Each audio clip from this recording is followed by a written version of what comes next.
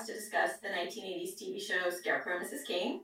I'm Jen Peterson, and I'm joined by friends Lexi Fema and Taya Johnston, as well as our very special guest, Greg Morton, to discuss Season 4, Episode One Flew East, which aired February 27th, 1987. It was filmed and shown 18th of the Season 4's 22 episodes. This episode was directed by Sigmund Newfield Jr. Sigmund has directed one episode from each season, which is interesting. He started out directing Season 1 episode Remembrance of Things Past, Season 2's episode Burnout, and then Season 3's episode One Bear Dances, One Bear Doesn't. And One Flew East is his Season 4 contribution to directing. This episode was written by David Brown. David also wrote several past episodes, including J. Edgar's Ghost, Wrong Number, The Boy Who Could Be King, Photo Finish, and Promises to Keep, and wrote the upcoming episode, A Matter of Choice. So for guest stars, we'll start talking about the Mayfields, father Archibald and daughter Laura. Archibald Mayfield was played by Michael Higgins. He was from New York and started acting in 1948 and has worked on 97 projects until his death in 2008. Laura Mayfield was played by Jane Modane. Jane was a model in the late 1970s, appearing on the cover of 3 different issues of Seventeen magazine. I remember I still like looking at Seventeen magazine.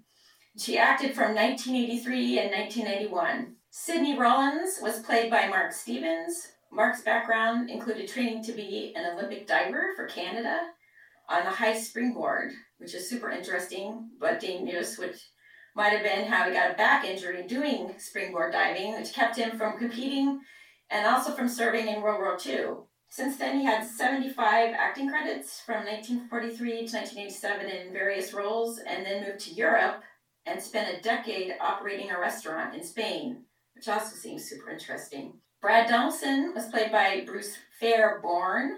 Bruce was known for playing Officer Chris Owens in The Rookies from 1974 to 76. He also made an appearance in Charlie's Angels in Season 2. He went on to act in several 80s and 90s TV shows, including Matt Houston, Remington Steele, Simon & Simon, Matlock, and LA Law. And his last acting credit was in 2000. So our last guest star, Rodney Hobart, was played by Art LaFleur. Art has 169 acting credits from 1978 to 2017, one of which included Charlie's Angels in Season 3. And that's all for the guest stars.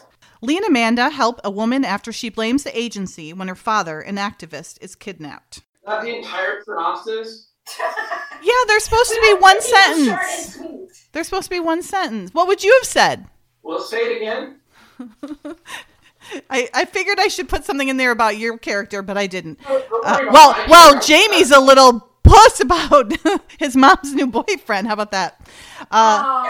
No, I'm kidding. I just said that because he was dissing my synopsis. Okay, I said Lee and Amanda help a woman after she blames the agency when her father, an activist, is kidnapped. Okay. And I can say, and Lee navigates the uncharted waters of becoming a stepfather to the boys. And subplot. There you go. I like that.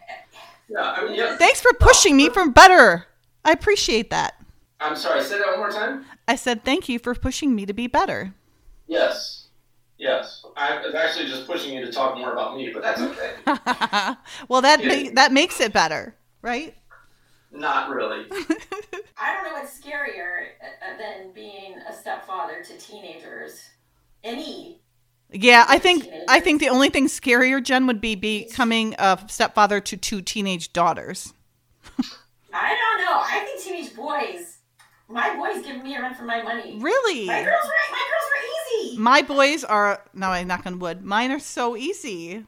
How were your girls? My girls were amazing. Easy peasy. Even their teenage years when they're hormonal and all that? Well, I mean, they went through a period of time where I was not their favorite person in the world. Well, you're not supposed to be. That's normal. Right. No, I mean, my kids are amazing because my wife is amazing, not because anything Here, she is. I mean, she's pretty cool. I'm a bystander. You're not a bystander. But, no, I mean, I'm not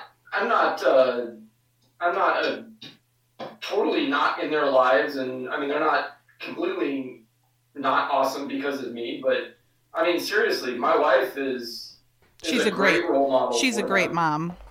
And they are growing up to be very, very much like her.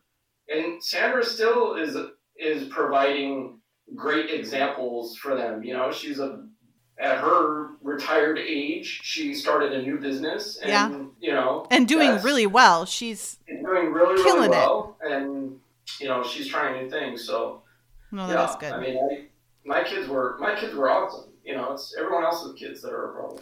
You sound like my husband. My husband says the same thing. I don't like kids except my own. Well, so the saying, people always say this. They always go, "Oh, my kids are great. I don't like other people's kids." And I always like to tell those people, your kids are other people's kids. True. Yeah. I mean, I just realized, I think both parents are super important, but I've just recognized the very important role fathers play with sons. I mean, I think moms have very important roles with both sons and daughters, but with sons especially, I don't know, there's just something about the father role, and kind of stepping in and being a stepfather to two boys. I know they have a good father. Yeah. But he's not their father. That's the thing. He's not. Right. And that's a problem. That's something that they definitely could have pursued in later seasons, is that, you know, sons always want to be like their dad. Yeah. But mom is always number one in their heart. Oh, I'm so glad to hear that. No, I mean, ask any professional athlete, you know, and the first thing they do is, "Hi, Mom." You know, yeah, that's TV, true. They're always waving or saying hi to their mom, that's or thanking their mom. Mom is football players, yeah. Like that. Yeah, you're right. You're right. Well, boys without dads during the teenage years, I think, really struggle sometimes. Yeah. Things. Or not. It can be a father figure. Yeah. You can have a father figure and that can be equally as important, I think. You know, it's just different. It's a little bit different. Mm-hmm. Yeah. And that's what Jamie was reaching out. He didn't know it, but he was reaching out for that father. He was conflicted, but yet. And we will discuss it. And I know you probably didn't take this, Greg, as I meant it, but I really do think this was your best acting in this episode. The true, like, your facial expressions and how you interacted with Kate were so on the spot. I mean, just like so... You just hit it right on the head. The exact look of what a kid would do. You know what I mean? It just, and I'll point it out when we're watching it, but you really did. It just, I think it was your best acting that you did in the whole series. Yeah. I mean, honestly, that was a period in my life where I was struggling at home. So teen angst on set came naturally. Well, it came through. It did come through. Let's talk about the glasses when we and the brace. You have the braces and the glasses. Yeah. Yeah, and you wonder why I got bullied. Aww. I would have beat him. I was a bully. I navigated the bullies away from. I would take when I saw somebody getting bullied, I would go attack the bully in a verbal sense. I would attack the bully to draw their attention to me because I knew I could handle them. And I knew that the person that was getting bullied couldn't. So, like, I pulled them over to put their anger toward me instead of the person they were picking on. I always did that growing up. Because I had older brothers, so I got bullied a lot at home. Where were you when I was a kid? I know. I said we were on opposite ends of the country. Yeah. I would have done it, though, for you, because that's just how I was. Well, come out here. I've got some You still have somebody bullying you? Oh, that's it. She's a 25-year-old that I work with. No, seriously, you do have somebody like that? She's about 4 feet tall. No, she's a sweetheart. But, okay.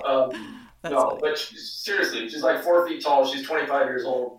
Man, she's mean. Oh, no. Wow. So we have the revised shooting final dated January 30th of 1987. There are some changes. There's some cute changes. The first one before we even get into the film version, just to set the stage of the difference. So we have the Mayfield and Laura conversation where he's feeling a little paranoia. But then it goes into Lee's apartment, which is filmed, but it's a little different than how it was filmed. So Lee and Amanda are on the sofa reading the newspaper. The remains of coffee, juice, and croissants are on the table in front of them. Absorbed in his reading, Lee absently reaches for his coffee cup just as Amanda does the same thing. Lee dumps a teaspoon of sugar, which obviously this writer didn't realize because Lee's character hates sugar. So that we'll have to ignore there. But in his cup, Amanda puts a dollop of cream in hers, then still not watching, they accidentally pick up each other's cup, settle back on the sofa behind their papers. A beat, then we hear both of them react. Lee says cream, Amanda says sugar. The newspaper comes down, Lee and Amanda exchange a look, a smile, and then they trade cups. And then he goes into the Weekender about the Weekender supplement being great because it's giving him ideas to do things with Philip and Jamie. And then Amanda says, smiling, that's awfully sweet, but don't overdo it. It'll take some time for them to get used to you. And he says, and vice versa, but everything I've read about this sort of thing. And she says, you're reading up on it? You are sweet. And then he goes on from there, and we see most of the film version from there. But that was cute. That would have been kind of a cute little scene, but except for obviously the incorrect coffee situation, but cute nonetheless. You said all that, and you go, "Oh, that would have been cute," and Lexi goes, "Mm-hmm." I give her okay. Listen, I stay on mute because in editing, right, like quiet as possible. That's my goal, right? And we've got 3 people on one line, but she's not always looking at the video, and so she's not seeing me nodding. So I would give that little to just give her something. I need to know because otherwise I feel like I'm in a vacuum just talking. Yeah, she'll get halfway through. She'll be like, "Hello, is anyone there?" And I'm like, and Jen and I are "Is anybody here?" Trying to be quiet so that like the line is clean. But anyway, so that's what that's about. You're gonna hear it. Unless you want to do it, feel free. Spice it up. Be like, "Yeah, okay, sounds good." Be my yes man. Okay, and then there's a little different part too when Billy comes in to the apartment. In the film version, they don't really react. They're not trying to hide the fact that they're together over the weekend, right? That she happens to be at his place early in the morning and that sort of thing. It also gets a little saucy too. So Amanda says, he'll open up. It's just going to take some time. About you, Greg, about your character. And Lee says, snuggling, speaking of which, how about I take about an hour of yours? And Amanda says, what did you have in mind? And Lee leans over, whispers into Amanda's ear, and she smiles. Continuing, she says, that's a great idea. They stand and head hand in hand toward the bedroom. The doorbell rings. Lee frowns, crosses to answer the door, revealing a rather dyspeptic Billy Melrose. He moves past Lee into the apartment, nodding to Amanda as he does. Billy says to Amanda, helping Lee catch up on the background reports. And Amanda says, yes, sir, you know how these pile up. And Billy's heard this one before. And then they go on from there. So they didn't really acknowledge that, she's at his place on the weekend, very early in the morning, obviously having just had some breakfast. So it was kind of interesting way to start it, but unfortunately we don't get to see that. It is a little bit, Yeah. I was surprised she didn't follow up with, what are we going to do for the other 45 minutes? You think he's only needs 15? He is a man of action, My point exactly. They are just married, so, yeah. They're probably like little rabbits. So instead... I'm sorry, Lexi, that I started this. We've got climaxes in the first section. We're getting to the marital bed in the second. We're really running the gamut here. Yeah. Hey, the last episode's got to go out with we got to spice things up a little bit here. The lack of Kate makes us have a little more spiciness. I know what the next podcast is going to be about. Those perverts are on there. I'm just being goofy. So the episode actually opens with a cab outside.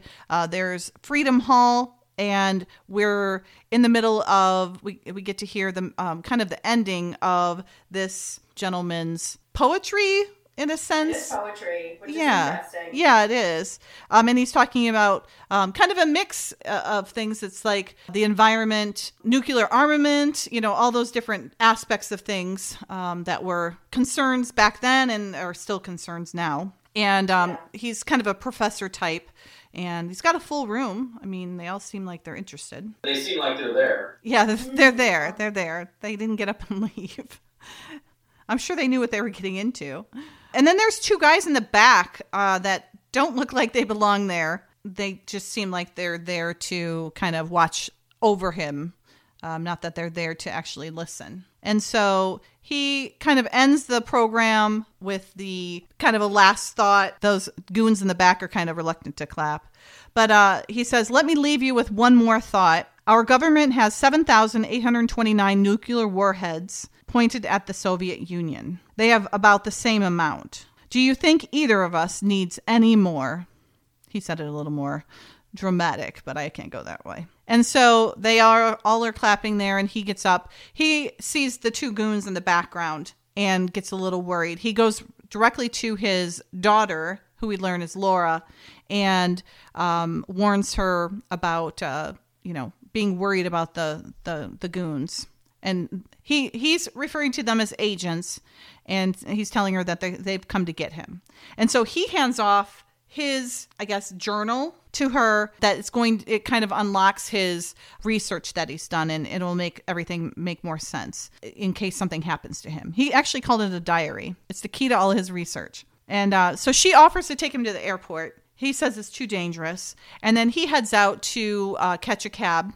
And then he doesn't actually make it. He makes it into the cab, but then he doesn't make it to the airport. And he's actually, when he gets in, somebody else jumps in with him. One of the goons from earlier jumps in with him. And then obviously they like I said, they don't make it to the airport. He's like, shut up, drive. Okay. Then we get the fun. Does anyone else think he looks like Von Trapp from The Sound of Music a little bit? No. Oh, Christopher Plummer? Yeah. A little bit, now that you mention that.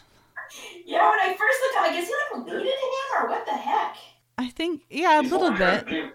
I love that movie. That was such a good movie. It broke my heart when I realized that he wasn't the actual singer in there, that he wasn't singing those songs. It just kind of, it was a little disappointing. Yeah, well, I don't think they're related, but I think they look a lot alike. No, I see what you're saying, though, a little bit. They could be cousins. You heard it here first, folks. So instead, we actually, instead of what I read from the script, we actually get a cute scene still, just not as sassy, I guess. And Lee's kind of excited. I do really enjoy that he's kind of excited, and he's not, while he's still a little treading lightly on things, he's super excited about the fact of having a family finally, and having, the house out in Rockville, and, that kind of thing. And he's, jumping in where most guys would just be like, well, the kids either like me or they don't. I don't care. I'm not going to make an effort. He actually seems like he's really interested in getting to know your character and Philip. Yes. I think it's sweet. Mm-hmm. Because it's not a natural thing for him. He never had that. No, it's actually a really good extension of what could have been, with the series moving forward. Yeah. Is less about the, the spy stuff. I mean, the spy stuff was still majority of the show, but right. More about their personal lives together. Mm-hmm. So yeah, because it was always his personal life, her personal life, never the personal life. And then when it was their personal life together, it was always these stolen little moments, instead of now everybody, the whole family knows that they're at least dating, right? They could have had all those moments together. It would have been a lot more fun to see all five of you interacting, Yeah. Because it was rare. We only got to see it a few times in season 4. Mm-hmm. Once in season 3, and that was only the 4 of you, because of Beverly wasn't involved in that part of it, but still interesting. So he's saying that the Weekender is giving him some great ideas. He's found at least a half dozen good ideas to break the ice with Philip and Jamie. I do like her hair like that up a little bit. I do too. It's really dark now. It's a lot darker than it was. Yeah. Than it has been in the past. But I like this. Later on in the episode, it looks... It definitely looks darker, but she looks... goes through a couple of different looks in this episode. Yeah, she really hair. does. Mm-hmm. Yeah. Like, it almost doesn't look like it's her hair. Might not be. Yeah, it might not be. Her wardrobe was peak 80s. Yeah. Mm-hmm. I like this casual one she's got on. I would wear that. Yeah, for sure. I would wear that right now. Amanda says that he doesn't have to try so hard. That Philip really, really is is kind of enamored with him. And he goes, yeah, he's like, he didn't seem concerned with Philip. Like he has kind of a lot of things in common with him. And he said, he pointed out that Jamie's going to be the tough one. And I think because he's more... I am. I have high expectations. Yeah, you do. Well, you're also the baby of the family. Yes. It's actually a true story. Being the golden child, both in real life and on television. Why is that? It should be centered around me. Is it like the baby of the family always seems to get like the extra... Yeah, we always love. joke, my littlest brother, he's the favorite. It bugs the hell out of my mom because she says it's not, but they just have like this special bond. I think especially when it's a boy too with the mom. Yeah. They're the little princess. I think we realize that's our last one, and like you might have taken the first, one or two or whatever, how many kids you have. You might have taken them for granted, them being little for so long. And then you have your baby and like this is the last one. You got to milk it for everything it's worth, maybe. Or it could just be that they're extra special. I don't know. I'm the second to last, so And the other thing, I was talking earlier about the script that I wrote, and one of the things that I was telling people about why I had Amanda and Lee separated was because conflict is good television. Totally. And that's why I think this storyline on the family level is really good because there's conflict. Yeah. And that's why people watch. And it's true to nature. I mean, this does happen in a lot of relationships. There's a lot of blended families out there, and they don't just all neatly go in. How long no one would care. I mean, it would just be like, oh, okay, great, they got along. It wouldn't be interesting, and it wouldn't be engaging. And, right. You got to have issues. You got to have what Aaron Sorkin calls obstacles. Yep. You have to have intention, and then you have to have obstacles, and that's why people watch. And that's why I really like that part of this episode is that there's a lot of conflict going on that needs to be figured out, and it's interesting to see how that happens. Yep. Because life isn't always easy like that. Oh, yeah, everybody gets along and they all love each other and it's a great, kumbaya moments. That doesn't happen. There's always somebody who's got some animosity or they're jealous or they, feeling left out or all of those things combined sometimes. Yeah. Yeah. And a stepdad is a weird situation. So, I mean, it was not, I'm sure it wasn't groundbreaking at the time, but it was a topic that could still be discussed. Yeah. I mean, I don't know about you, but growing up, and maybe in California it was a little different, but growing up, I didn't have a lot of friends whose parents were divorced, until later, but like elementary school, everybody's parents were still together for the most part, It didn't start. Everyone's divorced out here in California. Well, nowadays, like my kids, their friends' parents are all divorced, a lot of them are. Yeah. Nowadays, it's just back then though. I don't think it was as prevalent as it is now. At least growing up, I didn't. Should have been divorced. There's a lot that should have been divorced. I think they stayed together because that was the thing to do. But for the kids, yeah. But then the kids are like, "No, divorce. It's bad. This is miserable." Yeah, yeah. I think that's the wrong reason to stay together for sure. And she says it just takes a little more time. That's all. I like how she's like petting his head. So sweet. So Billy's at the door and he's like, oh, great. So I always wondered how long supposedly after her getting shot is this episode? Because it's like it takes a long time to recoup from a gunshot wound to your chest that almost kills you. And the only time she really mentions it is at the end when she's at the end, but when she's talking with Jamie, but she doesn't give any context to how long exactly she's out there. Yeah, I don't know. And it's like what do you think? Like a couple months after? Well, that's the thing because you could read into the fact that he says, "Oh no, we're still on the off the duty roster for another 48 hours," so they could just happen to be having a vacation time again. Which seems odd since they would have just had one, however long ago when she was shot. Or this could be the end of it. It's just Saturday and Sunday. Right? It is. It's just regular Monday. Right. That he's off the duty roster. So, but they typically would work Saturday. They work Saturdays often, it seemed, throughout the series, right? Maybe he's being better about actually taking that time off. Maybe. Taking weekends and stuff. Yeah. And it could be. That's what I'm saying. You could read into it that this is the tail end of her sick time, right? Or it could just be this just happens to be their weekend off, you know? Okay. That's what you're saying. He wants to spend more time with the kids, so, you know, he's taking whatever time he has so that he can get to know the kids. Cute as buttons that they are. So he can play b-ball with the boys. Do you remember playing that? You being out there and doing that, or no?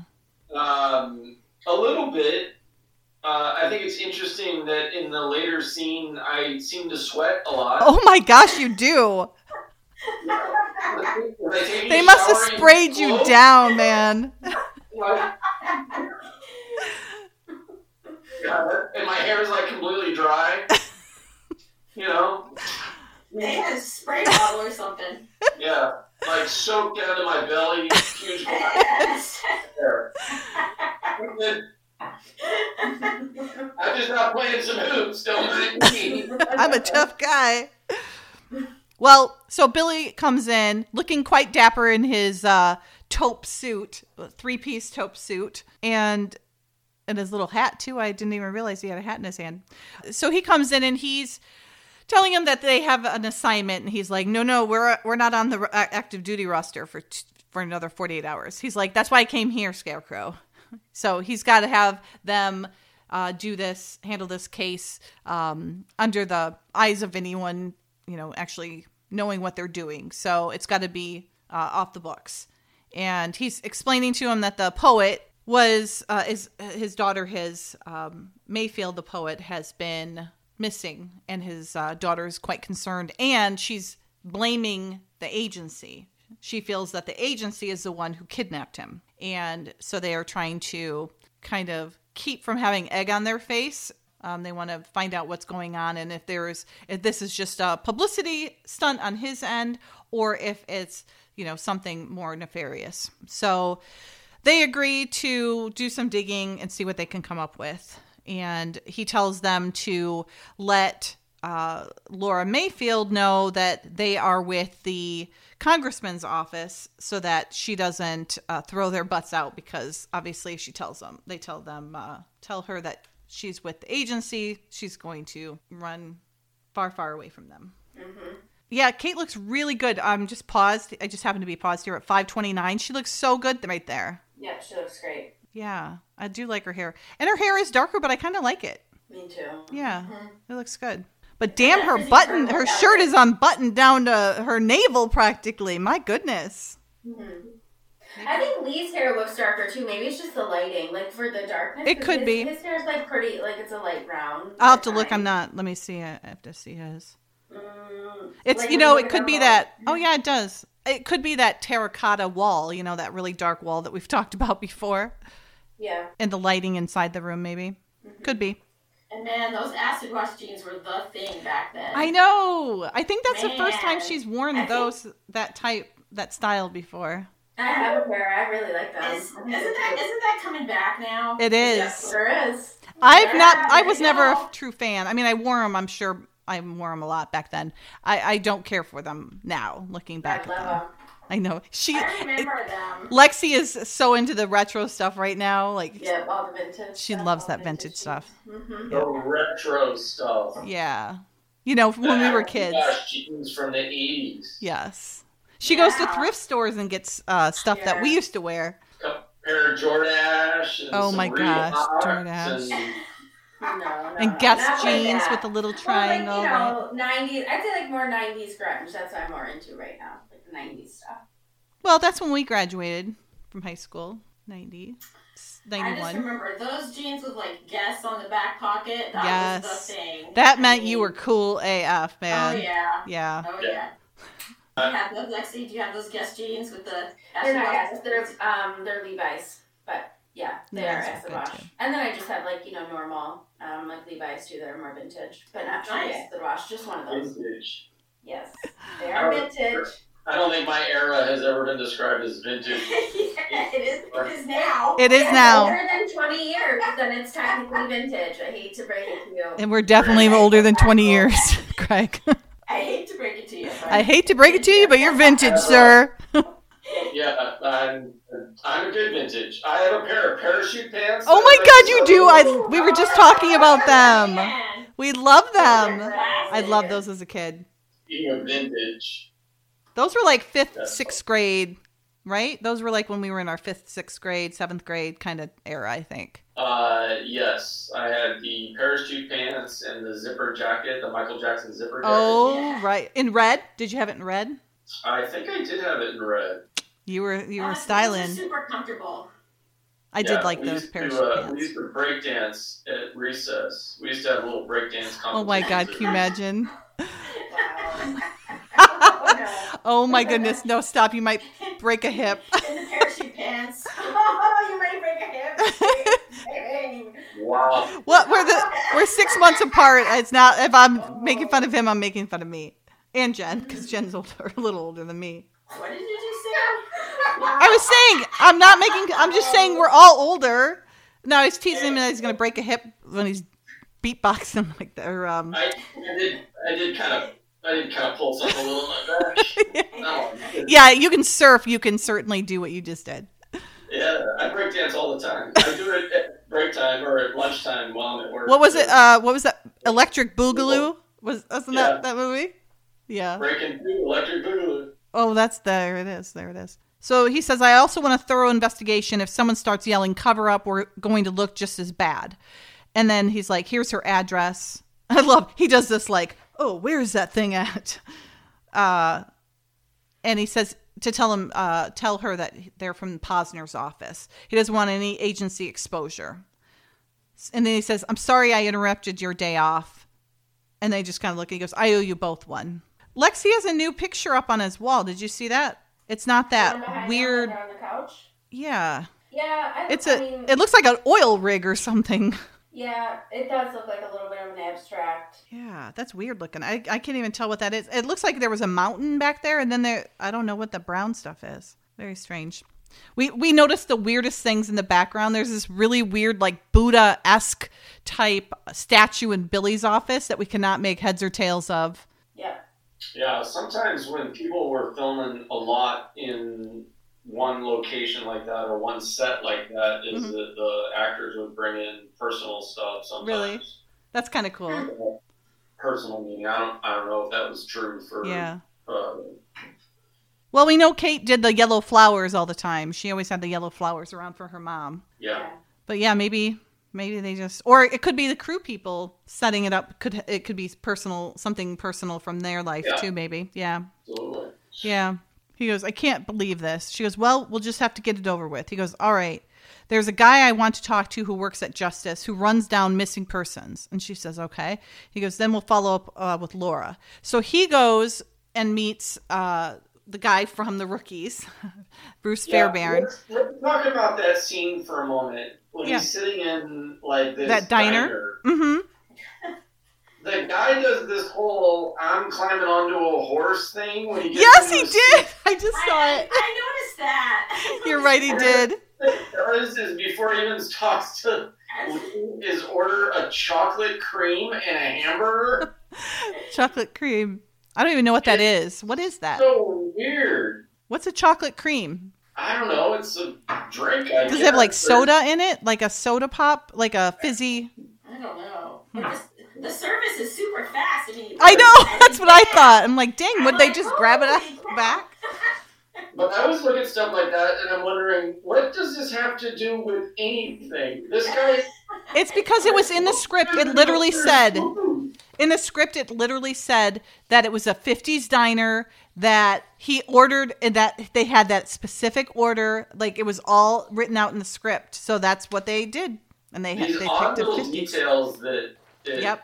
I mean, stuff like that just kind of drives me nuts. These odd... Yeah.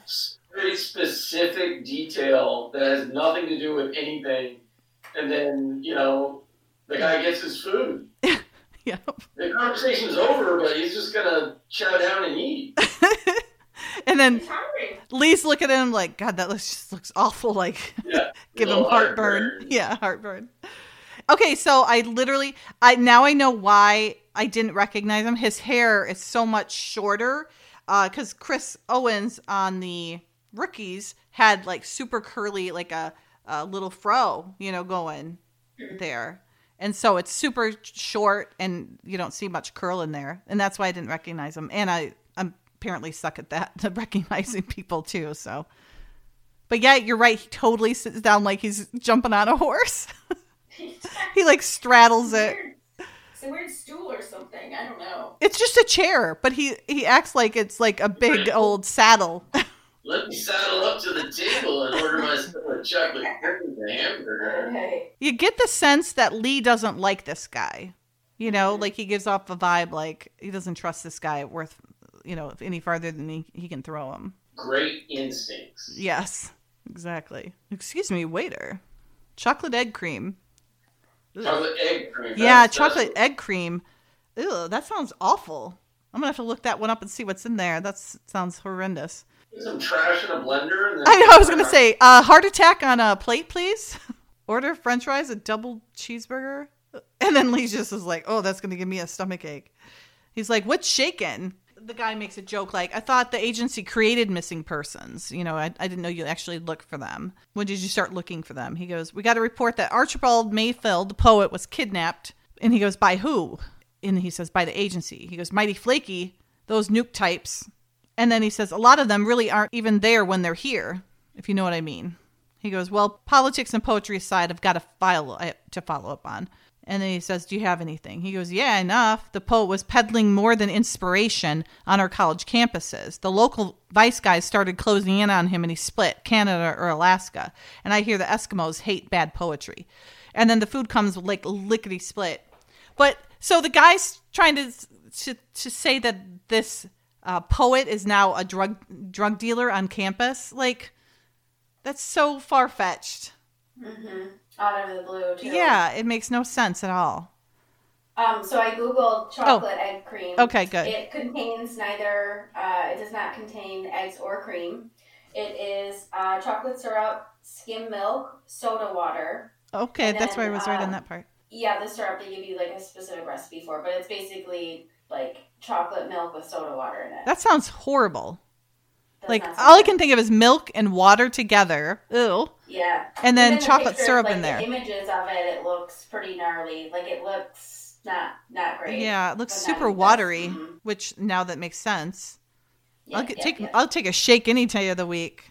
Mm-hmm. But why call it a chocolate egg cream? Exactly. Honestly, some of the pictures of it make the texture look a little bit like scrambled eggs at the top. In my opinion, it that's why. Doesn't look good. Ugh. Yeah, I'll order the scrambled egg drink, please. It looks like the top part of it looks gnarly. Let me see if I can pop this into our chat. Where's this thing at? It must be a normal thing people ordered back then, right? I think in the 50s, I think. So that's before our time. Yeah. We might be old. We're not that old. Yeah, that's when people belly up to the bar and they go, I like a sarsaparilla. We keep getting your cheesy voice today. Yeah. Oh, fun. Yeah. No, it's fun. I've been up since 4, so. Oh, my gosh. Wow. This is what you're telling me. You go that early to go surfing? Yeah. Everyone's taking a detour to We want to see the chocolate egg cream. Oh, really? Oh. I don't like it. And then there's like a really horrific one on Google Images. It's all like bubbly and fizzy and it just doesn't look good. Yeah. Ugh. That doesn't the fixins don't sound too good. Not for me. Yeah. Anyway, that's what a chocolate egg cream is. All right. Well, we learned something new today, everybody. Yeah. We always do this, Greg. We always look something strange up with the episode and talk about it. Your next podcast right there. Weird things, strange things come up. Weird things on TV. Explained. Yeah. No more next podcast. God, it gives me an ulcer thinking about doing another one. Mocked and ridiculed. The story of my life. Okay, so beautiful building that Laura supposedly lives in. And Lee and Amanda come over. Amanda looks cute. It's an 80s, totally 80s look for sure. Bordering on early 90s, but with the white pants and then the blue periwinkle sweater with the V, that very sharp V sweater. That's very early 90s, late 80s, early 90s look for sure. It's horrific with the birds on the back. I was going to say the birds are an interesting touch. Wait, what birds? There's birds on the back. Around. No, there's not. Yeah. Yes, there is. Oh my God, there's birds on the back. Oh my God, I've never noticed those. I didn't notice those. What the heck? What are those? Who's on there for? That's all I noticed about that sweater with the birds. That sweater just makes her look really bulky up top. It's like just really bulky. You can see every little like fuzz coming out of it too. Yeah. Like, when it's a close up on her. That is a really, oh my gosh. I mean, those are, wow. Wow. Are there supposed to be partridges in a pear tree? I think so. Partridges in a sweater tree. Yeah. Wow. And then those shirts, the two shirts that Laura's got on, those were super trendy back then too, with the double. They were the same shirt, just different colors. You layer them on. Mm-hmm. Yeah, with all the those tiny little buttons too. When Sandra and I were watching the episode earlier today, I said, I don't always wear two shirts, but when I do, I wear two shirts. Lee looks really good there. Lee looks good in the suit, for sure. The dark suit. Mm-hmm. Yeah. Laura's explaining that she never took her father's paranoia seriously, but now she's getting concerned. And she seems really, a genuine person, but she's convinced that, like her father, that the agency has kidnapped him, that they're behind all this. Obviously, they're not, because Lee and Amanda would know that. So Laura goes on to explain that she's taken a closer look at some of the research of her father's. And she's like, it's pretty scary. And she brings him over to look at it. And she goes, do you know who this is? And then Amanda's like, Sidney Rollins. She goes, I don't know. Wasn't he retired from the agency years ago? He goes, not retired, fired. Which we all know is scooched. So he was scooched from the agency a long time ago. So he was pretty much Dr. Smith's predecessor. That's what a sense I got. Is that what you guys got too? Yes, definitely. Okay. All right. And Lee says he was drummed out for breaking most of the rules and bending the rest. He was the architect of the agency programs, Rollins was, and that harassed people like your father for years. And then she says, I think he's still at it. And then they go on to explain that they talked to Donaldson at the Justice Department, who's very familiar with her father's case, and says your dad's on the run from a drug investigation. And she's like, Justice? She goes, Donaldson at the Interagency Bureau, right? And then they're like, oh, you know him? And she's like, he ran a counterintelligence investigation of the anti-nuclear movement in the 70s. My father never had anything to do with drugs. Anyone who knows him could tell you. I mean, the guy wears a stupid, he wears a freaking bow tie, for crying out loud. He does not come across as a drug dealer for sure. And so she hands over the diary to Amanda, and she says it's coded. Laura says it's coded, nothing too hard. Her and her dad used to play with the codes as a kid. So then they show them on the screen, and they're all these people. There's a list of names on there, and they're all people that have been outspoken against nuclear policies, like her father. And they're like, okay. And then she says, and they're all missing, which they didn't know. And supposedly they were all harassed by Donaldson. Dun, dun, dun. Dun, dun, dun. I was just wondering why a poet, though, needs all this, classified information. Well, I know he's creating poetry, being outspoken against, nuclear use armament and all that, yeah. I'm just trying to figure out why he's in the know with all the... Don't question the plot, Jen. It's best if you... Well, he's doing research. I'm sure it's not anything that... I doubt he's getting anything that's not public knowledge, probably. Or if he is, I think either in the script or at the end, they actually say that those other people that have been kidnapped have all this information. They probably have very specific information to the area that they're working on.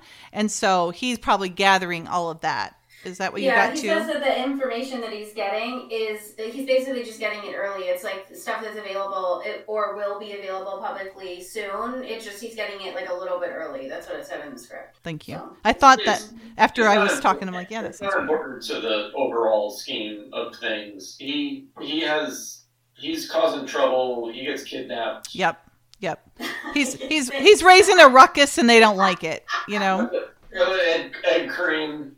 Wait.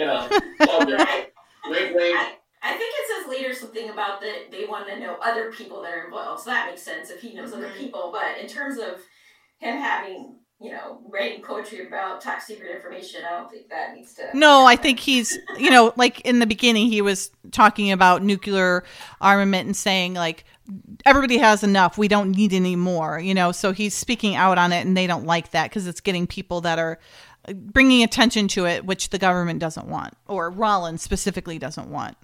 Yeah, Rollins is a nut job. Yes, exactly. That's like, in a nutshell. The nut is in the shell, and he is the nut. He's a nut job.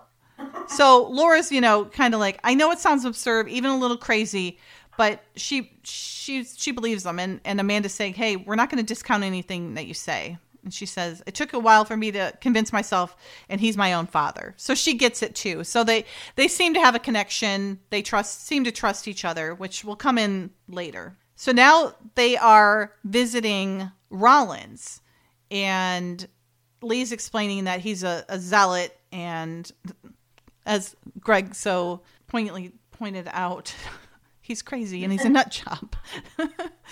He does love that car, though. Yes, he does. He does indeed. Another oddly specific detail. They love to show old cars in this series, that's for sure. He's telling Amanda how he could still be involved with the agency without being involved, really. But look, he's been out of it so long. How could he possibly have anything to do with it? She's like, he couldn't. And he goes, well, I sure as hell hope not. And then they go up and he just happens to be working outside on his car. And he's like, I wish I could do something about Mayfield, the Mayfields of the world, but it's not my job anymore. What kind of car is that? Do you know, Greg? Nope. No, me either. I couldn't tell. That's a very specific hood ornament for sure. Like wings. But he's saying that they're fighting a war against those people. He refers to them as, Amanda says, those people are leaders in science, the arts, industry. Oh, they're so dangerous. Yeah. He says they're trying to bring this great country of ours to its knees. Every day their organization gets stronger and more dangerous. When I was head of covert action, we were winning that war. It wasn't easy and it wasn't pretty, but Lee and Amanda are saying, you're hurting innocent people along the way. And he's like, there's a price on anything of value. I don't apologize for anything I did. I wish I could have done more. But then I didn't belong to the right clubs like your new boss, Dr. Smith. Nice jab. He goes, oh, what the hell? A good car is worth more than a whole town of politicians. Sweet guy. No question where he stands, they said. Rollin always did wear his gun on the outside of his coat. Hasn't changed. I like how she's in her nice little white pants with her little white tennis shoes. Yeah. Cute scene between Dottie and Amanda when she's trying to practice on her flying. Because we don't really get to hear much about her flying. We don't hear much lately about Dottie and her flying lessons. So it's kind of interesting to see that she's still doing it and get to see an old computer, none of which I have not seen since my high school days, for sure. And so she's trying to land her plane, and she's already crashed several times, according to Dottie. She's like watching her do it here. She's on the final approach into Meigs Field. Must be in Chicago, I guess. And she's crashed into a swamp twice before and overshot the runway once. Here we go. Where are the boys?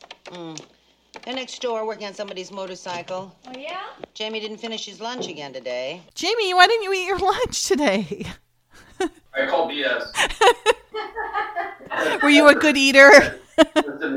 Yeah, I'm telling you, that does not sound like me. If there's food in front of me, I'm going to eat it. I'm like... I know, teenagers. I don't believe it. Yeah, I know. My almost 12-year-old is eating me out of house and home right now. Yeah. He has like 4 or 5 meals a day now. Well, that's how you knew something was wrong. Amanda's a good mom. She knows. Yeah. He didn't eat everything. That's the telltale sign. The kid normally eats 3 meals, but now... Right. She's like, gee, I wonder if he's all right. And maybe I should call Dr. Watkins for a checkup. Stomach parasite.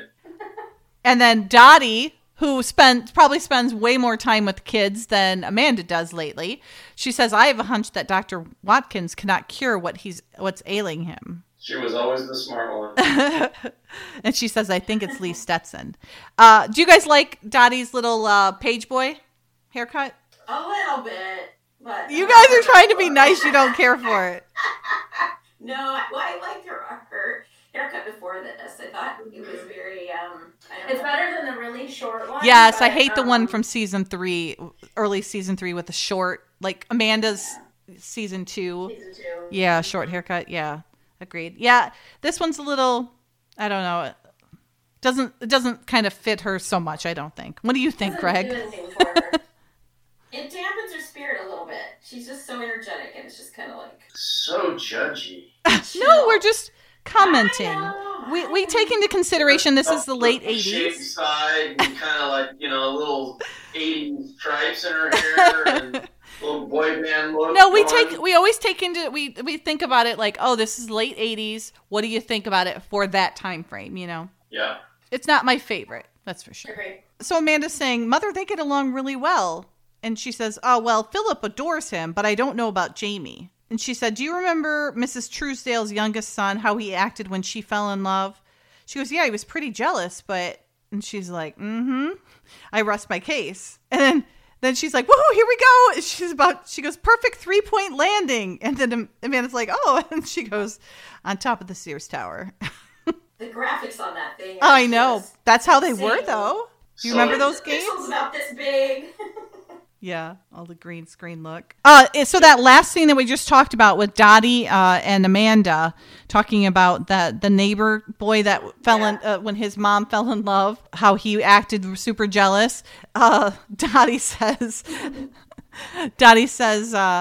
Philip adores him, but I don't know about Jamie. Remember how Mrs. Truesdale's youngest boy acted when she fell in love? After Amanda nods, she says, I never thought that incident with the lawnmower was an accident.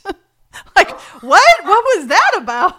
Got some flowers or something. That Truesdale kid's a little beast, man. Little Dennis the Menace, apparently. Oh, Lexi probably doesn't know who Dennis the Menace is. Don't give me power. Yeah. Oh, you do? Okay. Yeah, the comic guy, right? Yeah. Okay, I didn't think you...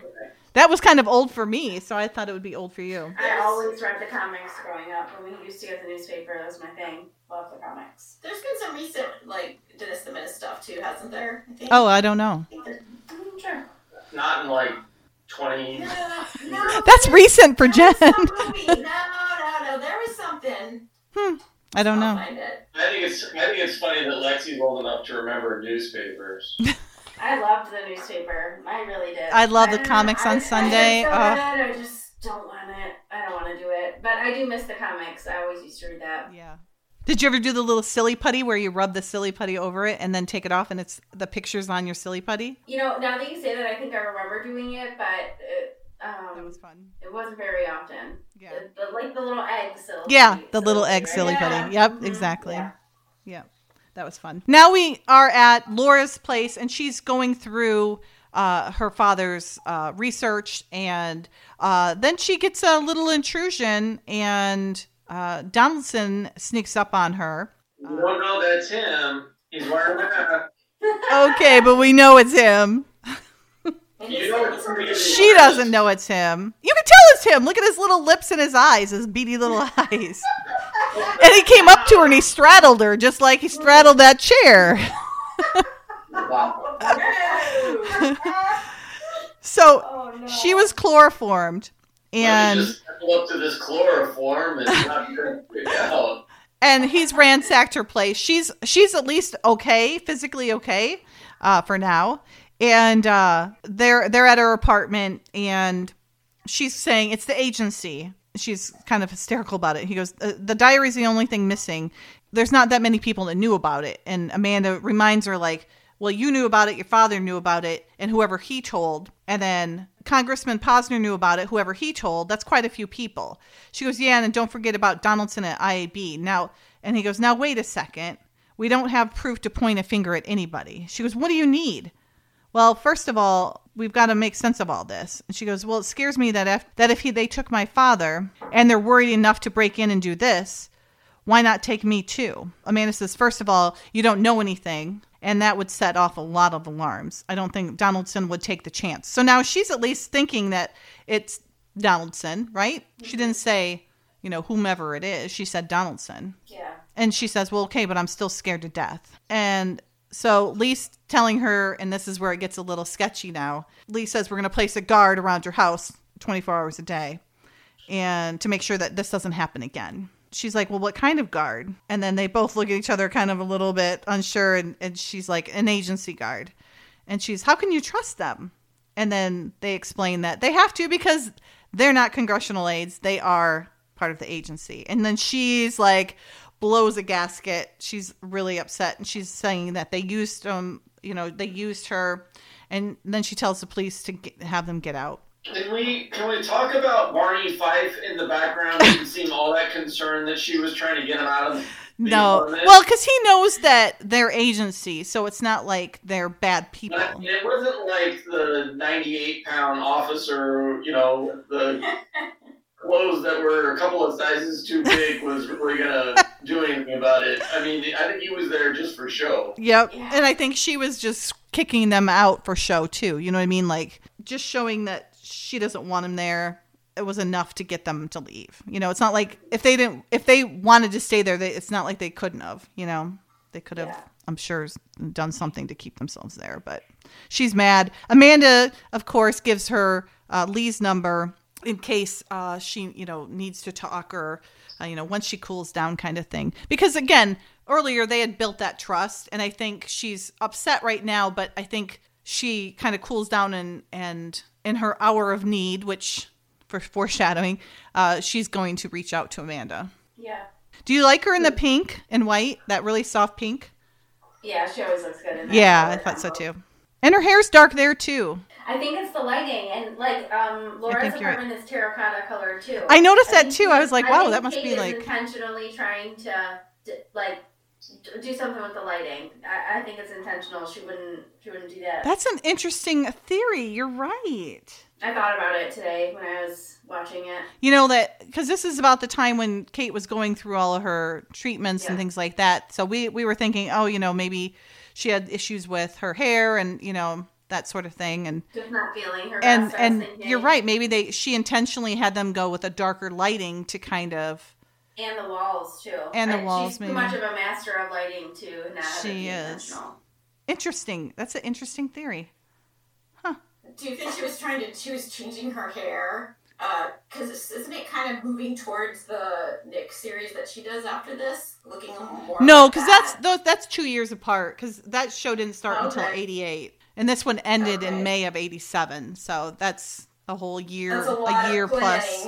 Yeah, I don't think so. They bid their farewell, and the cops are just looking at each other like, crazy woman. Mm-hmm. So now we're back at the agency, and Lee's on the phone, and he's talking to Amanda and saying, that's as deep as we can go without working for the Justice Department. She's doing some research, and then he tells her he'll see her tonight. So then Billy comes in the office looking quite unhappy. And Lee explains that Amanda's drawing a blank running down those other missing people. And their families reported them gone, but they're the kind of people known for dropping out of sight and then reappearing weeks later. And Billy lifts up a file folder and he's like, I found this for your eyes only request on my desk. And Lee's looking a little peaked.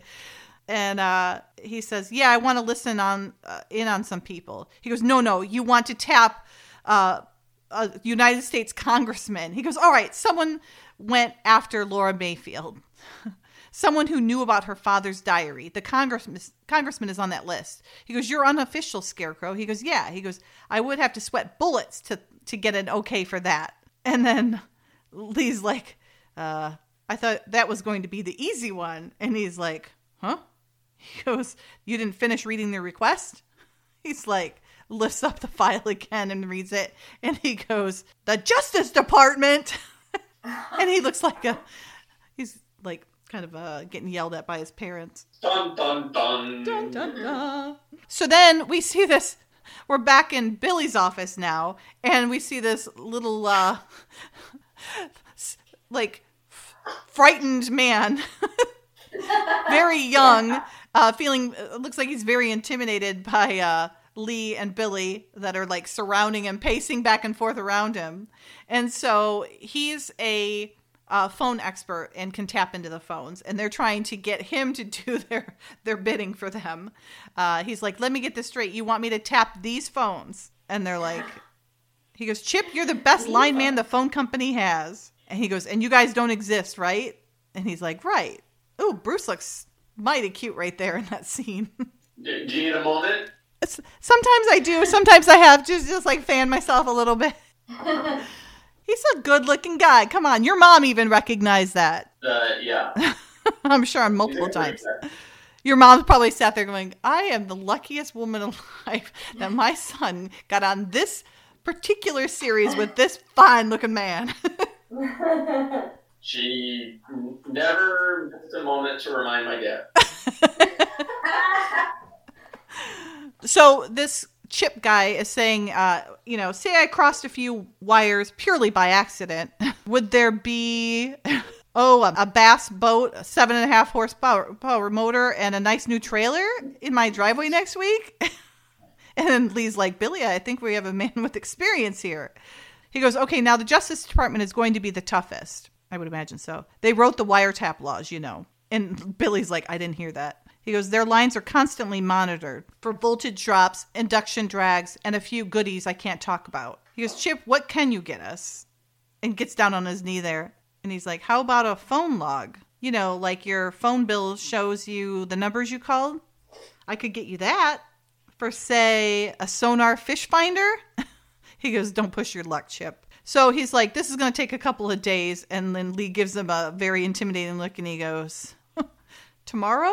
Mm-hmm. Laura's keeping an eye on Rollins. She's watching for him. So she's going after him herself with his Studebaker. I don't even know what that is. It's a Packard. Oh, is it a Packard? Okay. That I was actually reading Merged with Studebaker. Packard box Studebaker. Okay. Yeah, this is all from your neck of the woods there in Detroit. Yeah, I guess so. Kind of cool. With the swan ornament, apparently was a big deal back then. Yeah. So now we're at Hospice America, and you guys, I'm sure, recognize this building. Definitely. Yeah? Yes. Do you remember what it's from?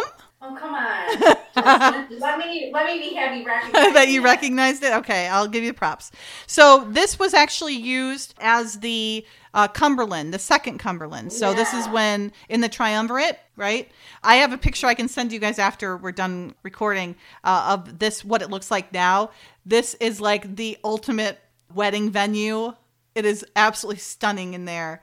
I bet. Greg, David, and I went there and had a drink and had some peanuts and stuff and sat in the lobby and just kind of checked it out to look around and stuff. That sounds like a party. Yeah.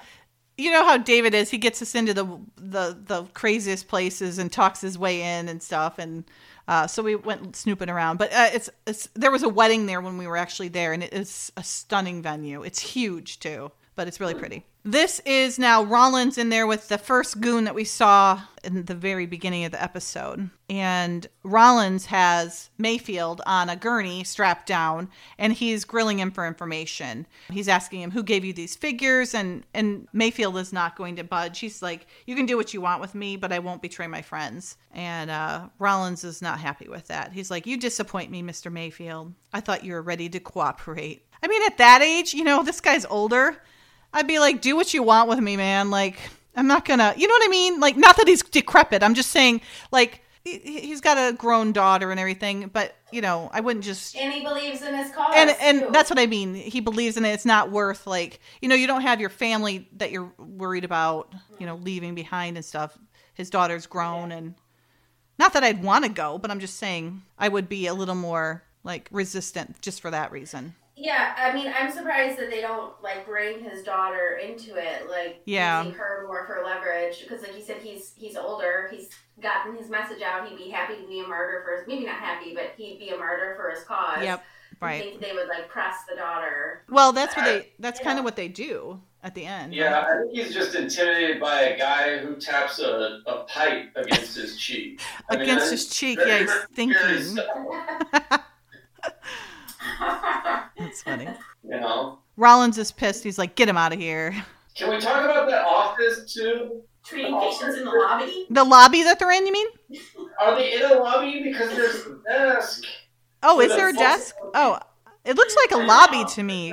The back of the chair faces like this really long, weird hall. I know. Hey, you're right. Oh, wow. That's what I was wondering. I was like, are they like treating patients out in the lobby? Well, this is the private section, they said. Remember, they have 50 beds in this area, but the rest of the place is a lot bigger. Who places their desk with the back toward the room? It's the weirdest thing. It is very weird. The orderlies come up and they're in two different colors of white. The top half is like this cream color and the bottom's like bright white. It looks really weird. So they're not so orderly. I was just going to say, it's not very orderly. Yeah, you're right. That desk is weird how I guess it is an office, but it's a long hallway office. Yeah. Hey, it's use hallway. It's office. That's so weird. Mm-hmm. So, guess who else is at the Hospice America? Laura Mayfield, and she's asking a lot of questions. And so now Hobart is the goon. He calls down and he hears that Laura Mayfield is snooping around. And so he brings that to Rollins' attention.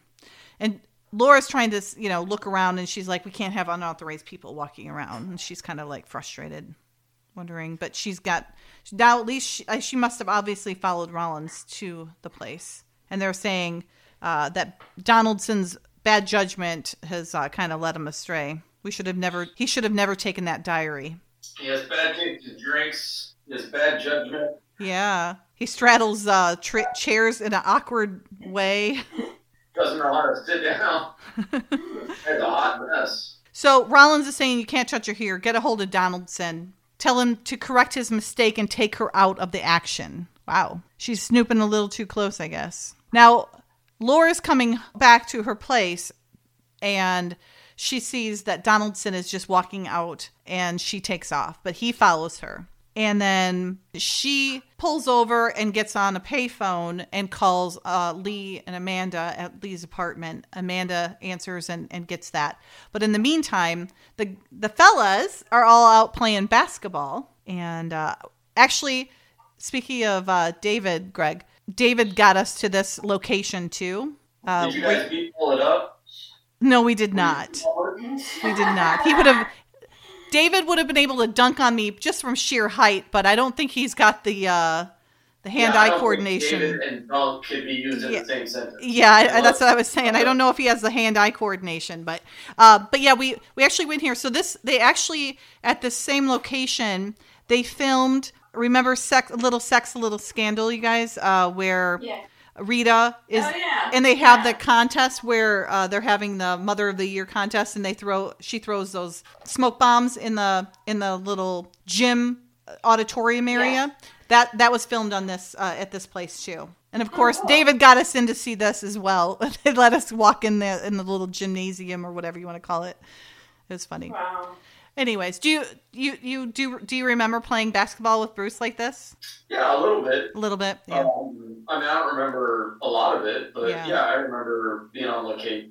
Yeah, that's what I would think. This is different than the being on set and everything. That it would probably stick out in your mind a little bit more. Yeah, I mean we were probably shooting hoops for money in between shots, playing pig or whatever, horse.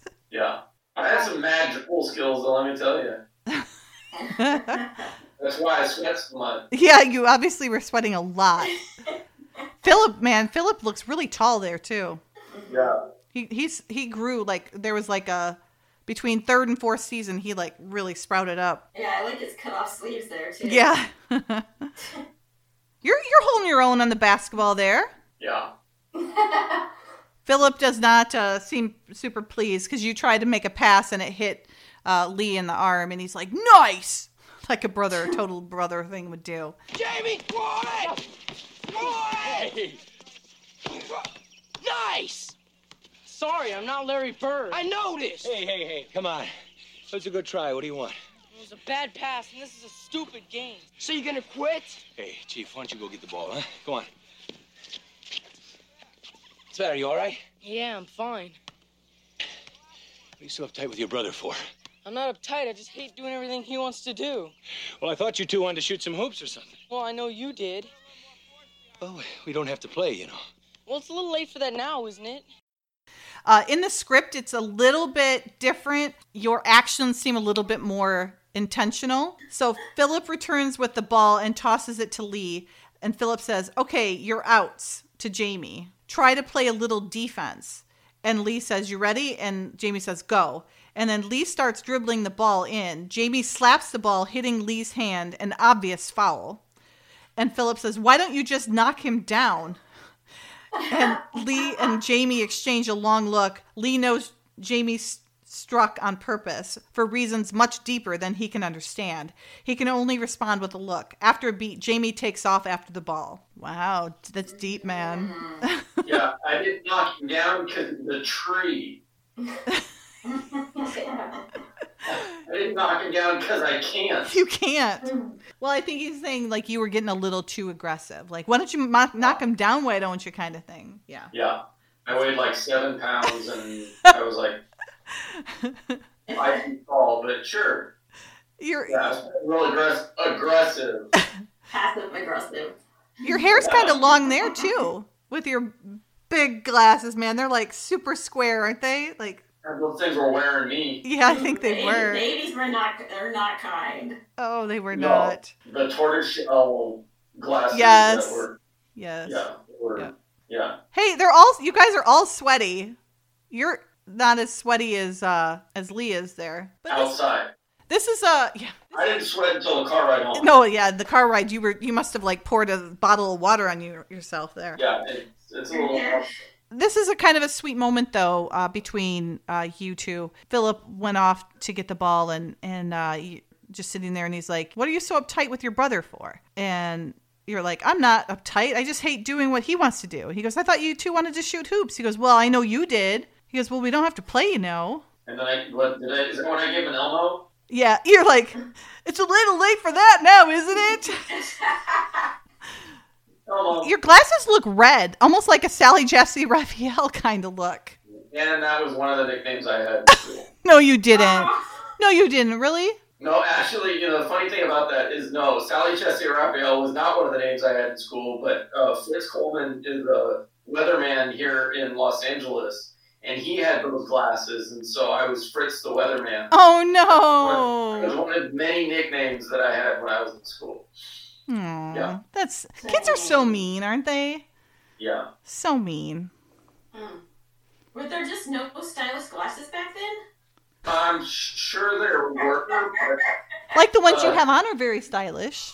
I didn't have. Yeah, these are reading glasses. Yeah. So when I can't. I mean, I can see, but no, they're reading glasses. So yeah. I mean, I have regular glasses. This not even part of. No, those are nice though. They look nice. I normally look like this all the time. Wow, please, you got to put that away. It's too much. Oh goodness. Wow, I really do like the longer hair. Kind of just Jeff Bridges look a little. Oh yeah, a little bit. So you're calling me the dude? No, you're Senor Jamie Ray. Senor Jaime Ray. Oh, Jaime. Yeah, sorry, Jaime. Yes. You were called Jaime in one of the episodes. C. Yes. Our Man Integrancy. Just in case you want to watch it. I'll write it down. So now, right outside Robinson's Sporting Goods, what was the other place? We had it on our shirts. What was it called? The place that's in California. I was going to say. Gemco. Oh, yeah. Gemco. Full circle. Folks. There you Full go. circle. Good job. So she's outside Robinson's Sporting Goods and she's on the phone with Amanda and saying that she needs some help. And so Amanda very smartly leaves a message with message relay for Lee and then writes a note for him to check his messages as soon as he comes in. Blue, check your message. I thought like she's a football player. Blue. Delta Blue. Very creative of Amanda to write it that way. It is. Yeah, it was pretty smart because the boys won't know what it is, but he will immediately see it. Donaldson is hot on Laura's tail. When that happens, he's like way far back when she's on the phone, and then she gets off the phone, hops in the car, makes the U-turn, finds a parking spot, which is... And then he shows up. Yeah. He's there. Right. And of course there's a parking spot, which there never would be in real life. Right. It was smart of Amanda to tell her to go where the people are, because he can't do much with people there. He obviously later gets cornered and does so anyways, but apparently that doesn't deter him very much. He goes for it. All right, so the sweaty fellas just came in, and it looks like they went through a rainstorm or something because they are all wet. Summer squall. Yeah, summer, yes. And then Lee notices the Delta Blue, check your messages note. Oh my God, Jamie looks... He looks worn. You look worn out there, fella. Yeah. You look worn out. Hard the basketball. It's really the emotional toll that's showing in your It eyes. is. You look so sad. I feel bad. Yeah, and what better way to end a rough afternoon of playing basketball than inspecting the spine of a book when you sit down? Yeah. Wow. Yeah. But, Lee's looks very, very sweaty. It goes almost to his belly button.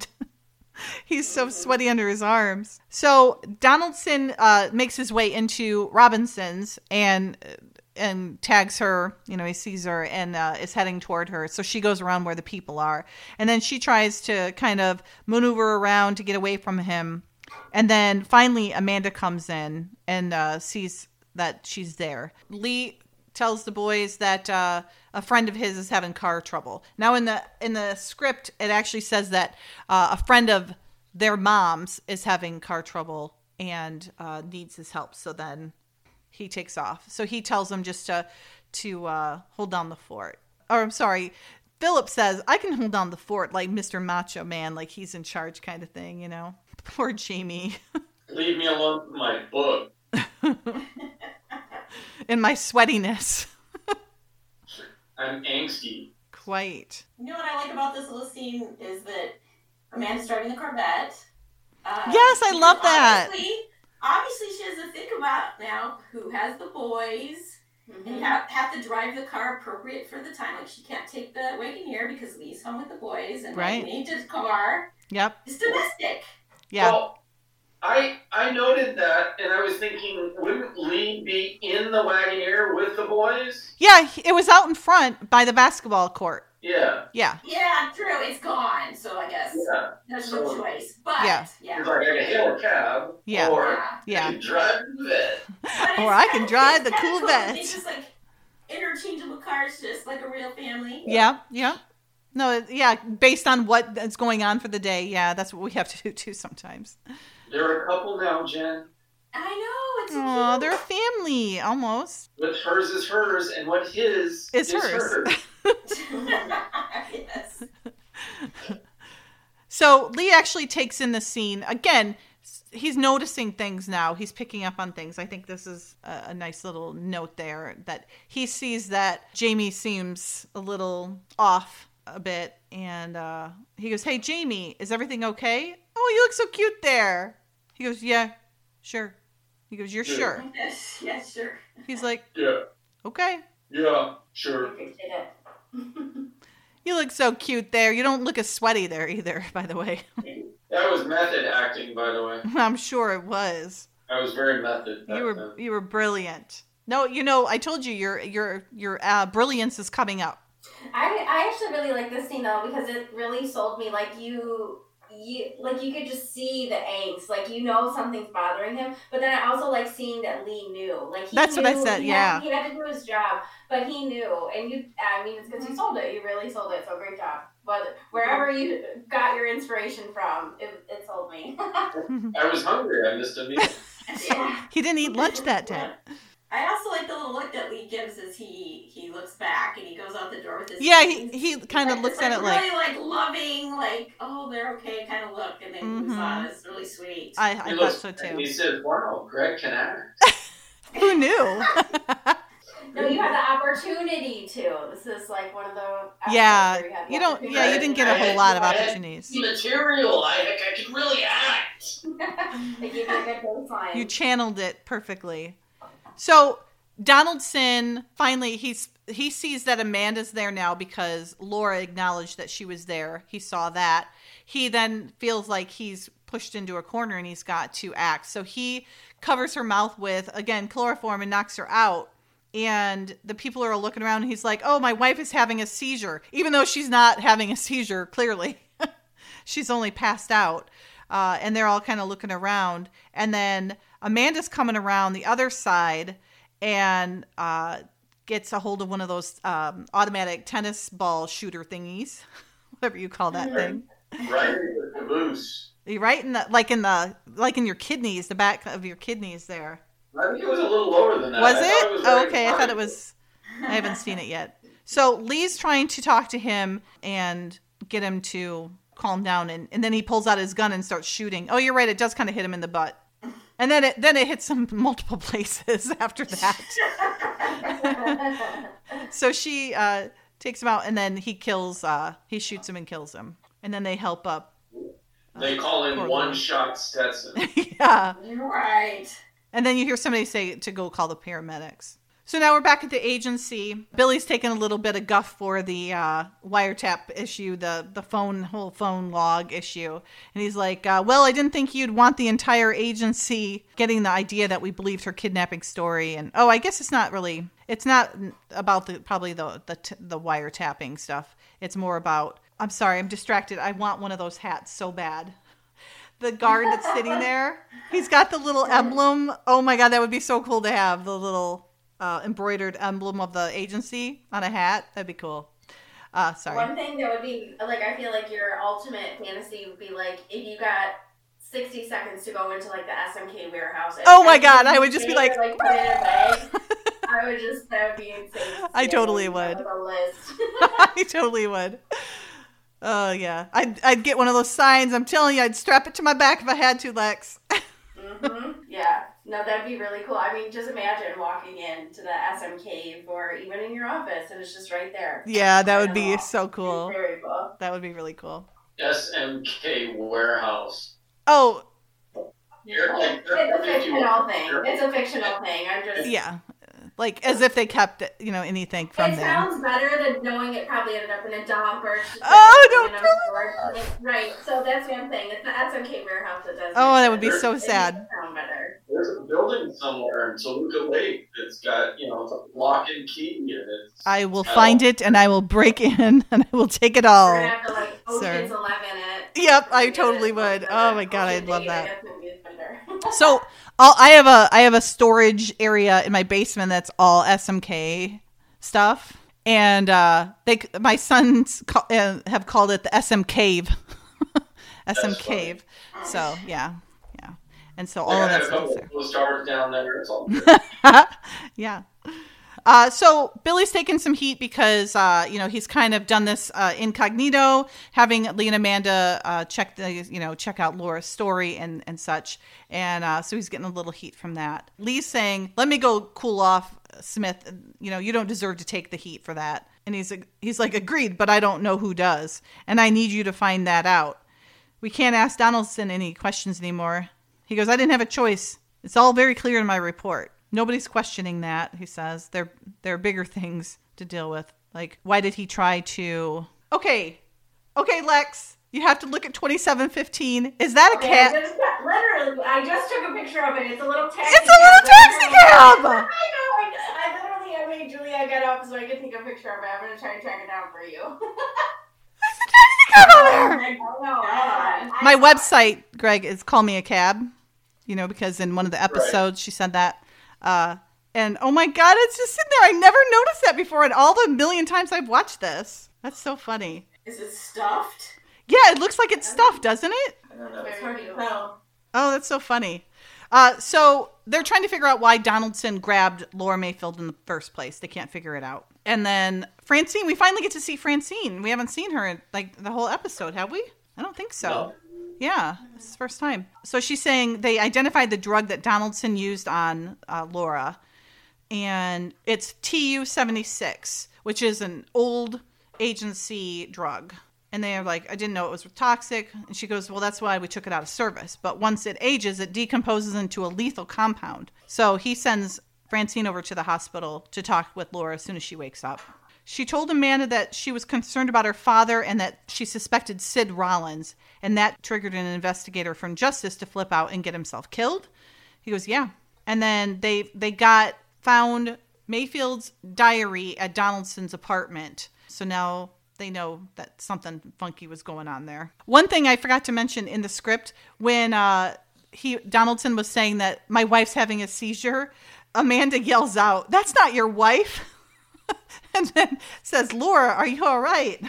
People are probably like, what the hell is going on here in this thing? He goes, "Amanda and I will get on that right away. At least we guessed right when we tapped Donaldson's phone at Justice." And he goes, "Disable that thing before somebody finds out they're screaming their heads off because we killed one of their guys.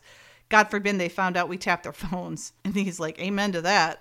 So now Lee and Amanda are up in the Q Bureau, and they're on the computer doing some digging. They're on the phone log. They pull up the numbers that were used, and they find out that the first one is Donaldson's home number, and the second one is an 892 exchange.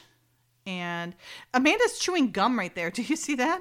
Yeah. That was kind of weird. That's out of character for her to do on screen like that. And then they find out it's Rodney Hobart. And Hobart is supposedly an orderly, if I'm not mistaken, at hospice. He's an employee at hospice. Oh, no, they call it Briarwood, and it's a mental hospital. Rollins leased on his own back in the day when he was still with the agency. And that's what cost him his job. He was doing some nefarious things there. Lee says it took Smith years to get it all cleared up. So Amanda types in a few more things. And closed in 1974 when he left the agency and reopened a division of Hospice America.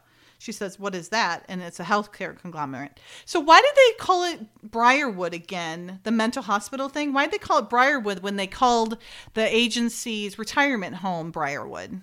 That seems kind of lazy, doesn't it? Yeah, of all the names they could have picked. Yeah. I mean, you could have called it anything. And why is it showing up as Briarwood on the phone taps if they closed it down? It should be pointed to something else. Yeah. So Hospice America is a healthcare conglomerate, and he goes, "Amanda, this is not so simple." So then they go and talk to a guy about this Hospice America, and they're trying to gather as much detail as they can. And the guy's in a rush, and he tells them essentially what they get from him is that they lease out 50 beds to Rollins, because he says there's 250 beds at that place, which there is more than 250 beds if that's a hospital place, because that place is enormous. He says they rent it out to a private clinic, and they're obligated to protect their information. But it's just got 2 nursing stations and 50 beds. Her suit's super boxy, isn't it? Yeah. With the big shoulder pads and the very, very square shape to it. Shoulder pads were the thing. They really were. They shouldn't have been, but they really were. Oh, he's tapping the pipe again, Greg. He's up to no good. That's how you know he's serious. Yes. He's telling Hobart to set up an explosion because they have to get rid of all the evidence there. But he's nice enough that he doesn't want the whole thing to blow up and hurt anybody else. So Hobart explains that there's a 6-foot cinder block wall there, so it'll protect them from spreading into the other hospital. Now we're back at the agency, and Francine and Lee are working on kind of trying to figure out some information. Have you guys ever seen these whiteboards, Jen? Have you? Where you actually put the information in and then it prints out from the board, whatever you write on the board, it prints out a copy of it. I actually have one of those around. Yeah, we used to have one at my old job too. Yeah. Yeah. That's cool. Yeah, it was kind of a trendy thing back in the early 2000s, I think. Nobody uses it now, yep. Francine looks really pretty there. Her hair looks with the little black bow. I think it looks kind of cute. Yeah. I was trying to figure out what her little pen was on there. Yeah, on her lapel there. Or it's not even on her lapel. They were really into those brooches, weren't they?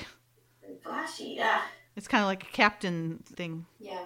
But on here, she's acting like she got information, like it did a search for them and gave them information instead of just printing out what was on the board. So Is that what it was supposed to be showing, that it was printing? Yeah, and that's what it did. It spit out some paper right there. Okay. Yeah.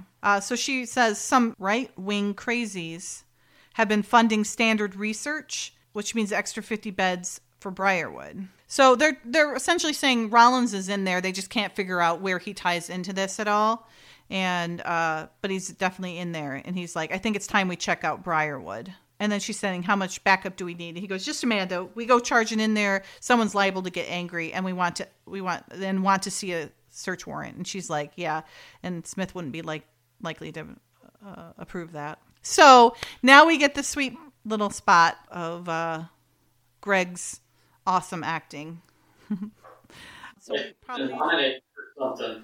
You really should have People's Choice Award or something. You and Philip are on the back porch there, and you're working on your skateboards. Did you ever do skateboarding? Still. You still do? Didn't you break your Yeah, arm you did. skateboarding? You broke your wrist, didn't you, doing that? I did. Yeah, that's right. Now that I remember that. Yeah, when I was a kid. But I still skateboard. Do you? I still have a skate. I'm young and hip. Despite what Lexi says, I'm not going to break a hip. I am hip. You are hip. Well, yeah, you're a surfer. You're a surfer. You're a surfer. You're a skateboarder. Lexi's defending her honor. Listen, I'll be your age soon enough, and I will be a very youthful, Yeah, you will. 40-ish year old as well. So she's being very nice. 40-ish. 40-ish. That's all anyone needs to know. Yeah. Yeah, that's true. I just don't want to be the 50-ish. I don't want to get there yet. It's not like I'm trying to rush things, but I do want to be 50. Do you? The alternative is... Yeah, that's true. You're right. The alternative is death, and that's probably not a good solution. I just don't want to be there too soon. I'm still enjoying 48 right now. Yeah. All right, so Philip and Jamie are working on their skateboards, and Philip's really upset with you. He's like, he's an all right guy. He just wants you to give him a break. He goes like, would you just loosen up? And you say to him that you don't like him and you're never going to like him. And then Amanda comes out, and she's sensing the tension between you fellas. Your dinner's in the oven, and I'll probably be in the editing room all night. What's going on out here? Nothing. Junior here is just jealous of Lee. I'm going outside to practice. Jamie, let's talk.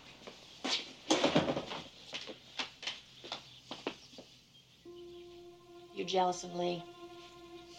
Hey, look. You don't have any reason to be jealous of Lee, okay? Yeah. Well, when I was out in California, it was knowing that you and Philip loved me that helped me get through that. You know that. Now, come on. I love you just as much as I love Philip or your grandmother or Lee. Sure, whenever you're around. Oh, sweetheart, I know. Oh, gosh.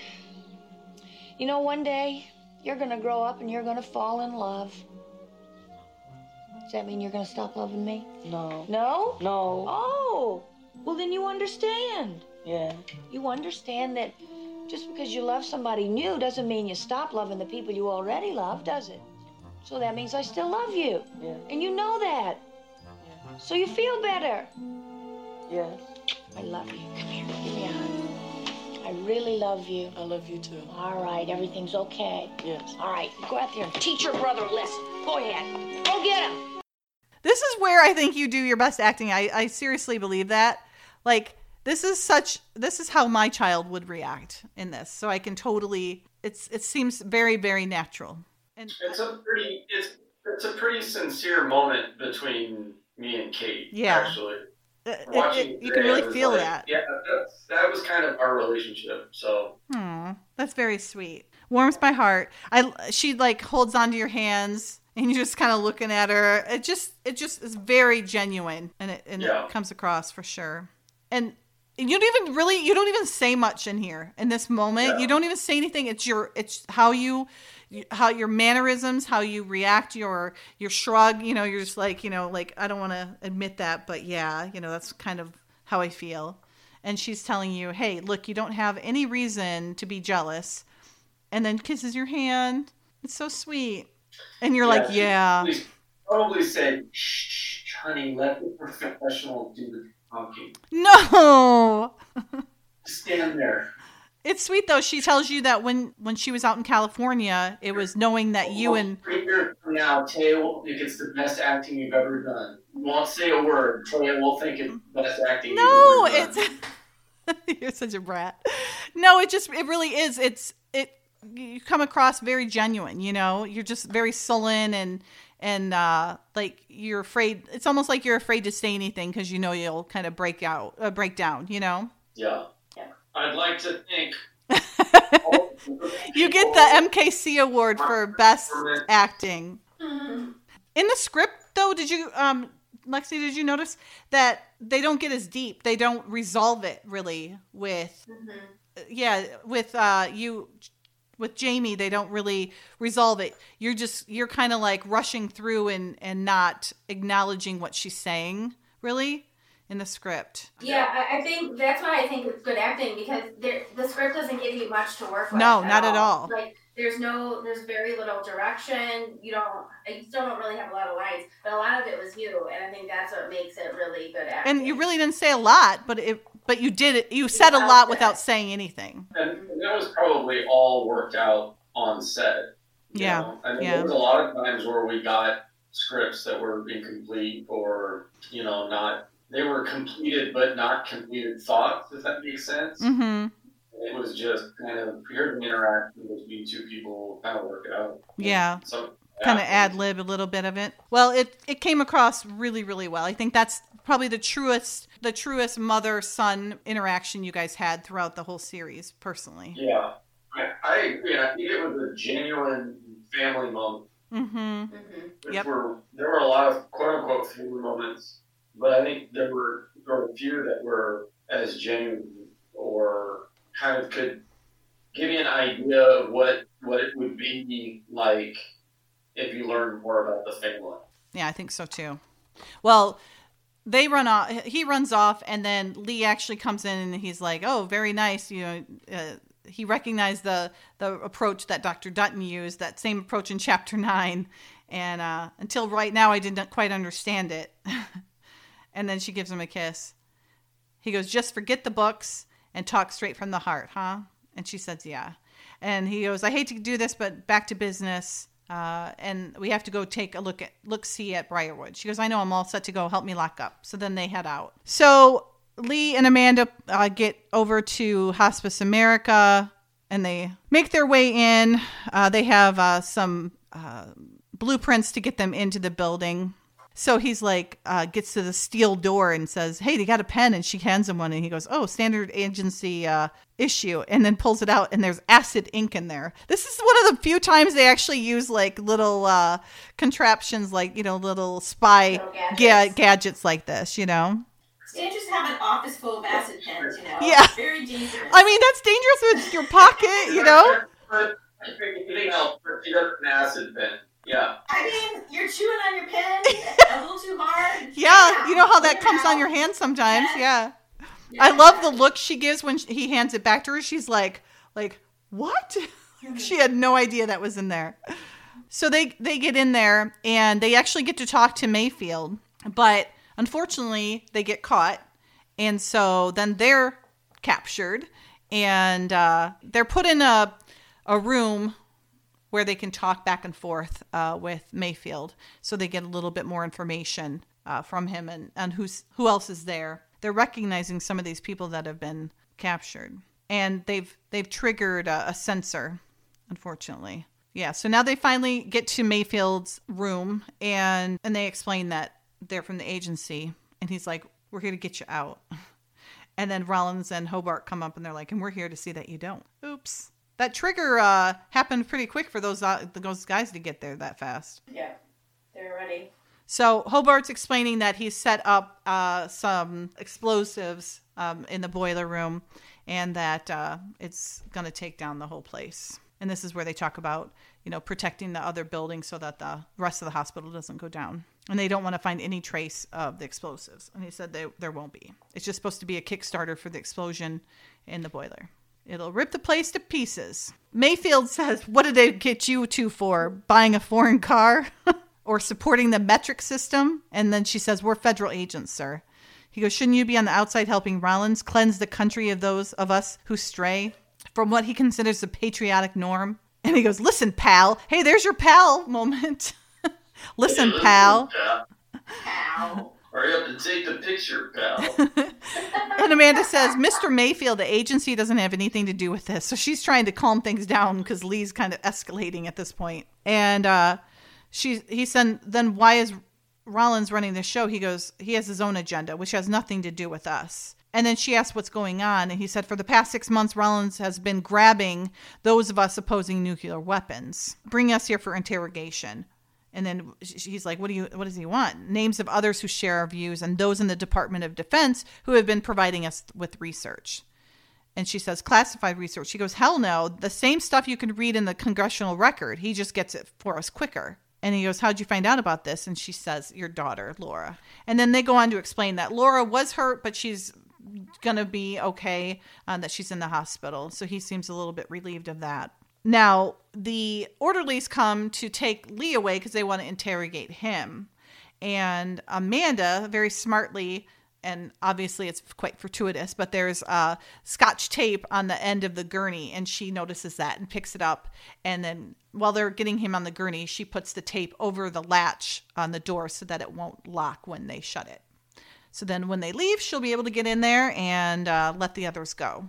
Pretty smart. Very secret agent of her. Yes. Mm-hmm. I like Lee's smart aleckness. Like, oh, I'll just walk. And they're like, no. And she says, where are you taking them? And they're like, got a couple of questions for him. And then he tells her, I'll be fine. Yeah, I'd be freaking out if that was my husband going off to God knows what. Yeah. So she waits to see if the door if it worked, which it does. And then she tells Mayfield to pretend like he's sick and needs some help because she's going to club that guy right in the head with the door. She's done this once before with the car door, or twice before, actually. Yeah. And we get to see a little blood, too. Yeah, we do. Go, Amanda. She probably broke his nose. Yeah. Oh, yeah, there it is, a little blood. So she, I love it. She takes his keys and his weapon and grabs the keys and pulls them into her room, takes the tape off and locks that up, and then she lets other prisoners go. So now Leah's getting to talk with Rollins now, and he's like, don't want you to fall off the trolley and hurt yourself. And then he says, I want to know other names of people that know in the agency about this operation. You should be supporting your fellow agents, not jeopardizing them. You make me sick. You're no different than the KGB. Take these keys and let the other people out, all right? I've got to go find my partner. And then she gets caught as soon as she comes down the stairs. Damn it. I know she did all that work. I know. And then she gets caught. She goes to the rescue thing. That guy's got some big arms and big tattoos, too. Mm-hmm. He's like, you better come with me. He gripped her pretty hard. Yeah. I think she tells them to, because, God, I would be like, I'm just sorry I have to grab your arm. And she probably is like, just rip it. Let's go.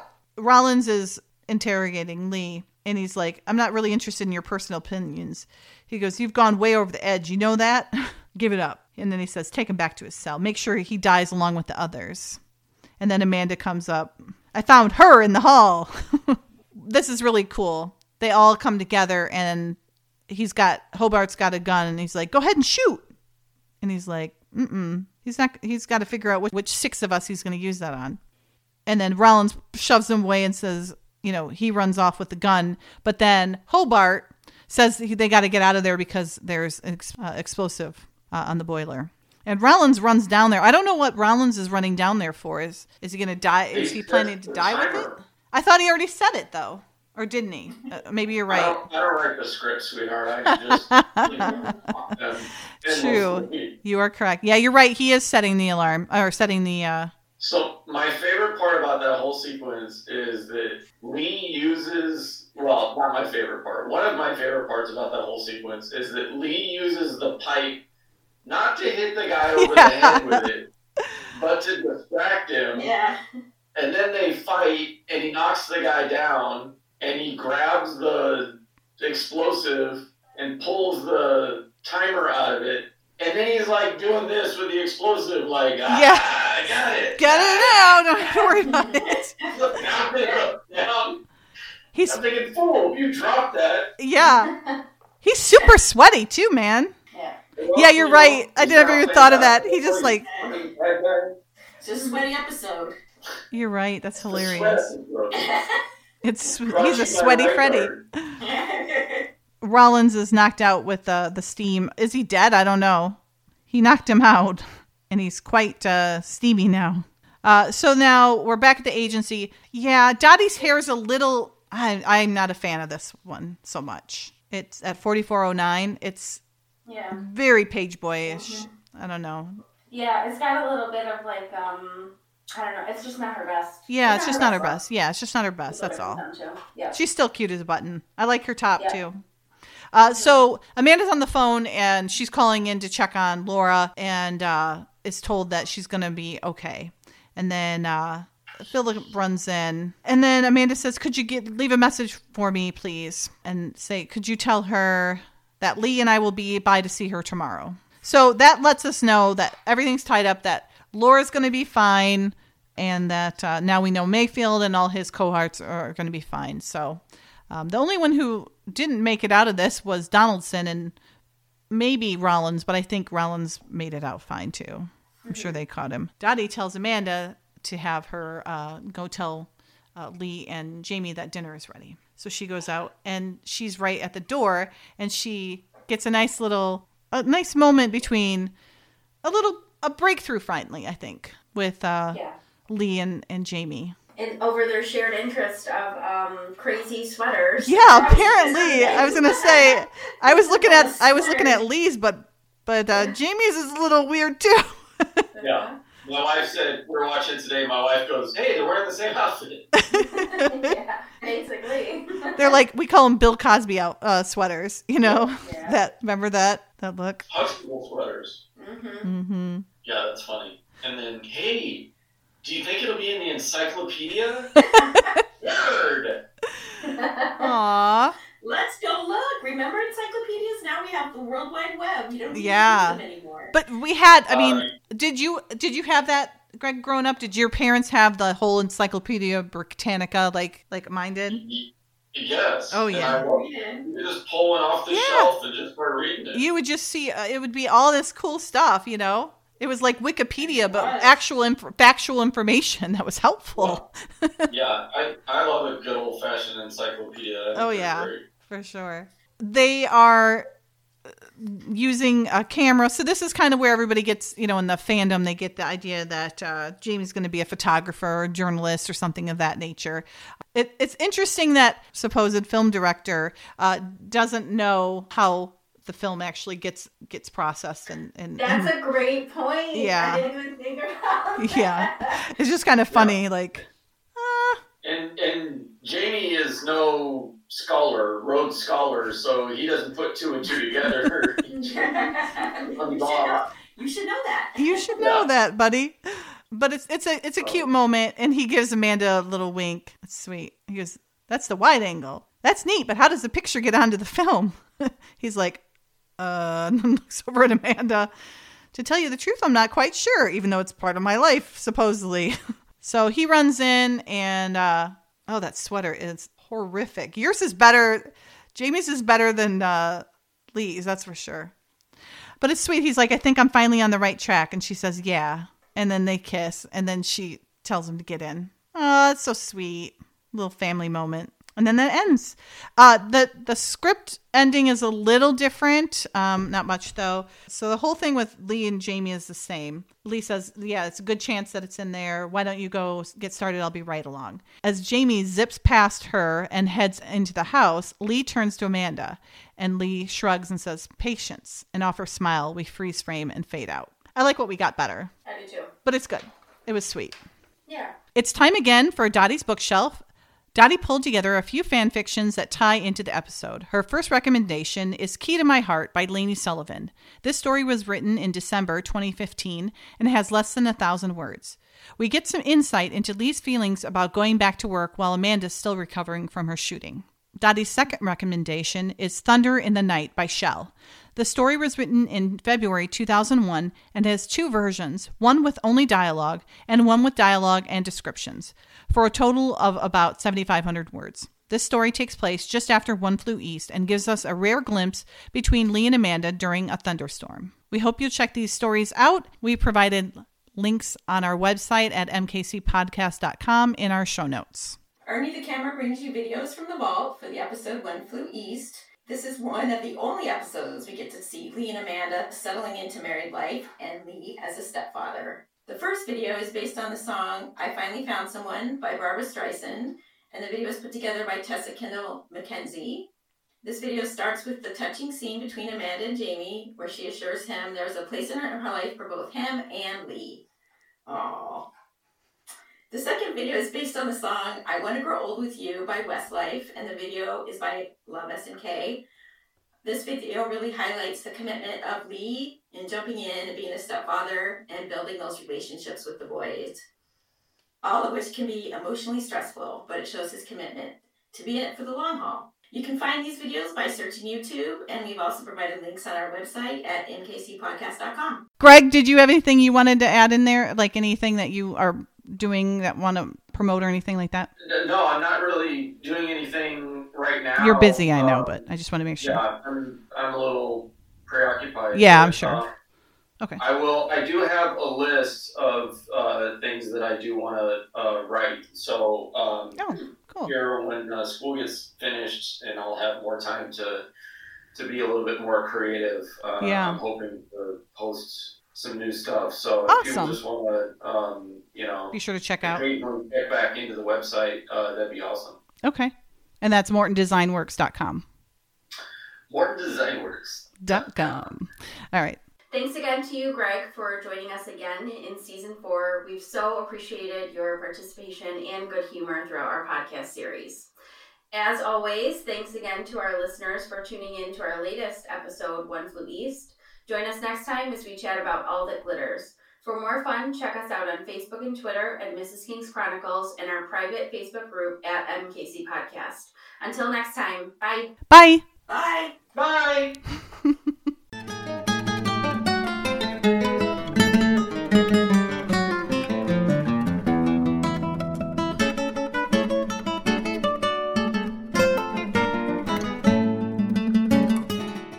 Thank you all for inviting me and letting me join your zoo.